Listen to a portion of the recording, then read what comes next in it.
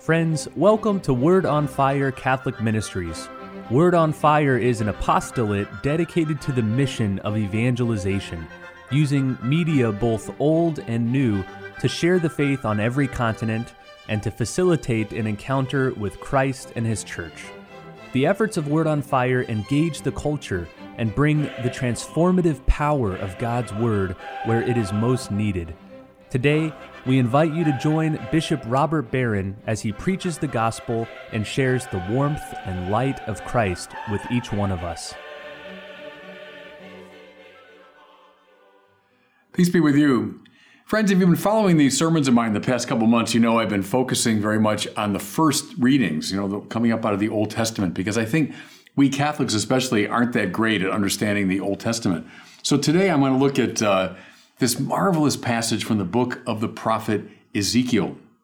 Now, Ezekiel, one of the four major prophets, along with Isaiah, Jeremiah, and Daniel, also one of the most theologically profound and one of the most mysterious of the prophets. In fact, ancient Israel had an adage that one should not even approach Ezekiel till you're about 50. They thought prior to that, you just didn't have what it takes to read a text as complex as this one. So we'll be reading from Ezekiel today, and the passage is from the 18th chapter. Now, I think the 18th chapter of Ezekiel represents a real breakthrough in the consciousness of the West. I'm a student of philosophy, and you look at people like Socrates and Plato and so on, who did indeed represent great breakthroughs or kind of watershed figures. But mind you, they're operating around the year 400 BC. Ezekiel, we're talking about 590, 580 BC. Nearly 200 years before Socrates and Plato, this figure is operating and writing. And I think this chapter 18, I recommend, by the way, get your Bibles out and just read that 18th chapter, does represent a very important breakthrough. Now, let me explain what I mean. Our passage today, or rather the chapter commences with a rehearsal of a proverb that was evidently popular among the ancient Israelites. Here's the proverb. The parents have eaten sour grapes, and the children's teeth are set on edge. See what that means? The parents eat the sour grapes, but the children suffer for it. The implication seems to be that the children and grandchildren and descendants of those who've done wicked things are punished for the wickedness of their forebears. But see, here's Ezekiel's point. God is having none of that. Listen, as I live, says the Lord God, this proverb shall no longer be used in Israel. It's very interesting now. It's very interesting. See, ancient Israel, like most ancient peoples, thought not so much in terms of the individual. See, and we're on the far side of that divide. I mean, we are so characterized by individualism that we probably need a little balancing. But see, these people tended to think that your family identity, your tribal identity, your national identity was more important than you. And so they had no trouble thinking, if someone sinned way back then, of course his descendants are implicated because it's your tribe, it's your family, matters more than you. But Ezekiel's saying, and I think it's a breakthrough, God says, no, that won't work. Listen now what he says as he channels the words of the Lord. Know that all lives are mine, the life of the parent, as well as the life of the child. But it is only the person who sins that shall die. And he spells this out now in some detail. Listen, if there is a person who's done all things well, it's been righteous, I'm quoting now, but whose son is violent, a shedder of blood, defiles his neighbor's wife, oppresses the poor, lifts up eyes to idols, shall he then live? He shall not. You see, his point there is the son who's wicked can't wrap himself in the mantle of his father's virtue. If you're thinking purely in tribal terms, okay, maybe, hey, I'm still benefiting from what my great-grandfather did. No, says the Lord, I know both the Father and the Son. And the wickedness of one belongs to him. The virtue of the other belongs to him. Here's how he spells out the other side. No virtuous son shall suffer for the wickedness of his father. Here's the Lord speaking now. A child shall not suffer for the iniquity of a parent, nor a parent suffer for the iniquity of a child. The righteousness of the righteous shall be his own. The wickedness of the wicked shall be his own. Here, I think, is what the prophet Ezekiel, under the guidance of the Holy Spirit, is helping us to see.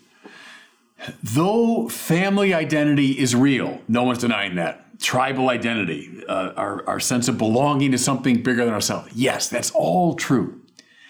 More to it, and though our moral acts always have implications, that's also true. They can have negative impact on people that come after us. That's certainly true. Nevertheless, in the moral act, the individual gathers himself, defines his character, stands in a very real and important sense alone in the presence of God. Let me say that again. In the moral act, I gather myself. I define my character. I stand on my own 2 feet in the presence of God. Again, these acts take place in the real world. Yeah, influenced by family, culture, society. Yeah. All that's true. Nevertheless, I show God and the world who I am in the quality and integrity of my moral acts. Can I put my philosopher's hat on just for a second? Again, St. Thomas Aquinas always comes through in a pinch with the pithy distinction. Thomas distinguishes between what he calls an actus hominis and an actus humanus. What's an actus hominis? That means an act of a man. So let's say I sneeze. That's an act of a man. But it's not a human act. What do I mean? Well, it's not an act by which I am gathering and consciously defining myself. It's an instinctual reaction. Or someone comes up and they startle me and I jump. Well, that's an actus hominis, an act of a man, but not an actus humanus. An actus humanus, a human act, involves the full engagement of the mind. I know what I'm seeking. I know the nature of this. And the full engagement of the will. I choose. I decide.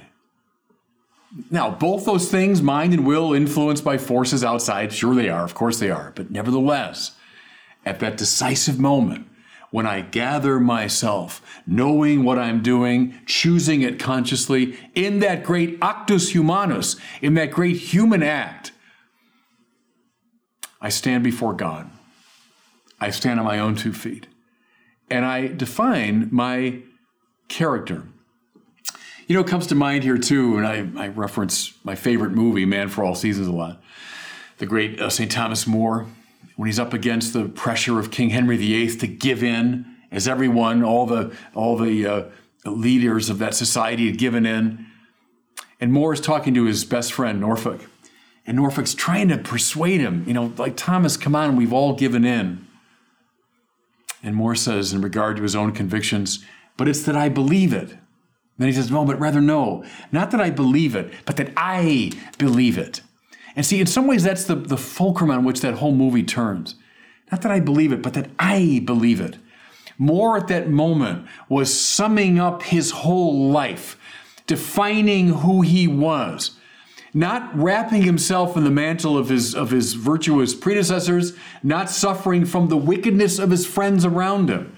But at that moment, fully engaging mind and will, engaging in an actus humanus, that I believe it. Now we know who he is. Now we know where he stands. Here's something from the philosopher Dietrich von Hildebrand, who loved the 3 transcendentals, the good, the true, and the beautiful, right? Von Hildebrand said, look, truth, wonderful. Every philosopher seeks it. But what a wonderful thing if you're educated and you learn to read books and to think deeply and to entertain, high ideas. But we would say if someone were incapable of that, let's say they weren't that intelligent, they weren't well educated, they weren't given access to books, etc., we'd say, well, that's sad. That's unfortunate. Or let's say the beautiful, someone with a great aesthetic sensibility. You know, they appreciate fine art. They can even create fine art. How wonderful, Michelangelo and so on. And if someone were deprived of that, they never got an aesthetic education, they had a talent that was never cultivated, we'd certainly say that's a sadness. But in regard to the good, to the morally upright, if someone's incapable of that, they fail in that regard, we don't just say how sad. We say that that's a calamity, that's a tragedy. We're not going to morally blame someone that doesn't become a great philosopher or a great artist, but we are going to morally blame someone who doesn't cultivate the moral dimension of his life. What von Hildebrand shows there is the primacy of the good, the primacy of the moral. And in light of Ezekiel, how it's the moral act that defines who I am. Just one more reference to another hero of mine, namely St. John Paul II. So Karl Wojtyła, was a great moral philosopher. That was his area of expertise. And he said this in his moral writings. Every time we perform a moral act, we make a moral decision, we do two things. One is we affect the world in a particular way. We do this. We move in that direction. We take this action. But then Wojtyła said, in a deeper way, we also are creating the person we are becoming. Let's think about that. Now, there's a direct line, it seems to me, from Ezekiel to John Paul II. When I make a moral decision, now mind you, I'm not talking about my decision to watch the baseball game or watch a movie. I mean, that's a decision, but not a morally important decision. I decide to have a ham sandwich or a turkey sandwich. That isn't a morally relevant decision. But in the presence of a moral choice, knowing full well what's at stake, fully engaging my will, when I do that sort of act, I perform that kind of act, I'm defining the character that I'm becoming. Think of every moral act. This is a Wojtyła idea. It's like a little brick in the wall. And with each one of those acts, I'm building up the edifice of my own character. And keep that in mind, everybody. That's a very important idea. Again, I'm not talking, movie versus baseball game. I mean, every time in the course of the day, when you take a moral decision, you're not wrapping yourself in the mantle of your grandparents. You're not suffering because of what your children might be doing. But at that moment, you are standing in a self-defining way in the presence of God. I think Ezekiel chapter 18 represents a great breakthrough in consciousness. Now come all the way up through Thomas More, all the way to St. John Paul II. And keep that in mind as you're moving through your day. And you're making moral choice after moral choice. You're affecting your world. You're also defining the person you are becoming. And God bless you. Thank you for listening to this week's homily from Bishop Robert Barron. For more resources from Bishop Barron, please visit wordonfire.org.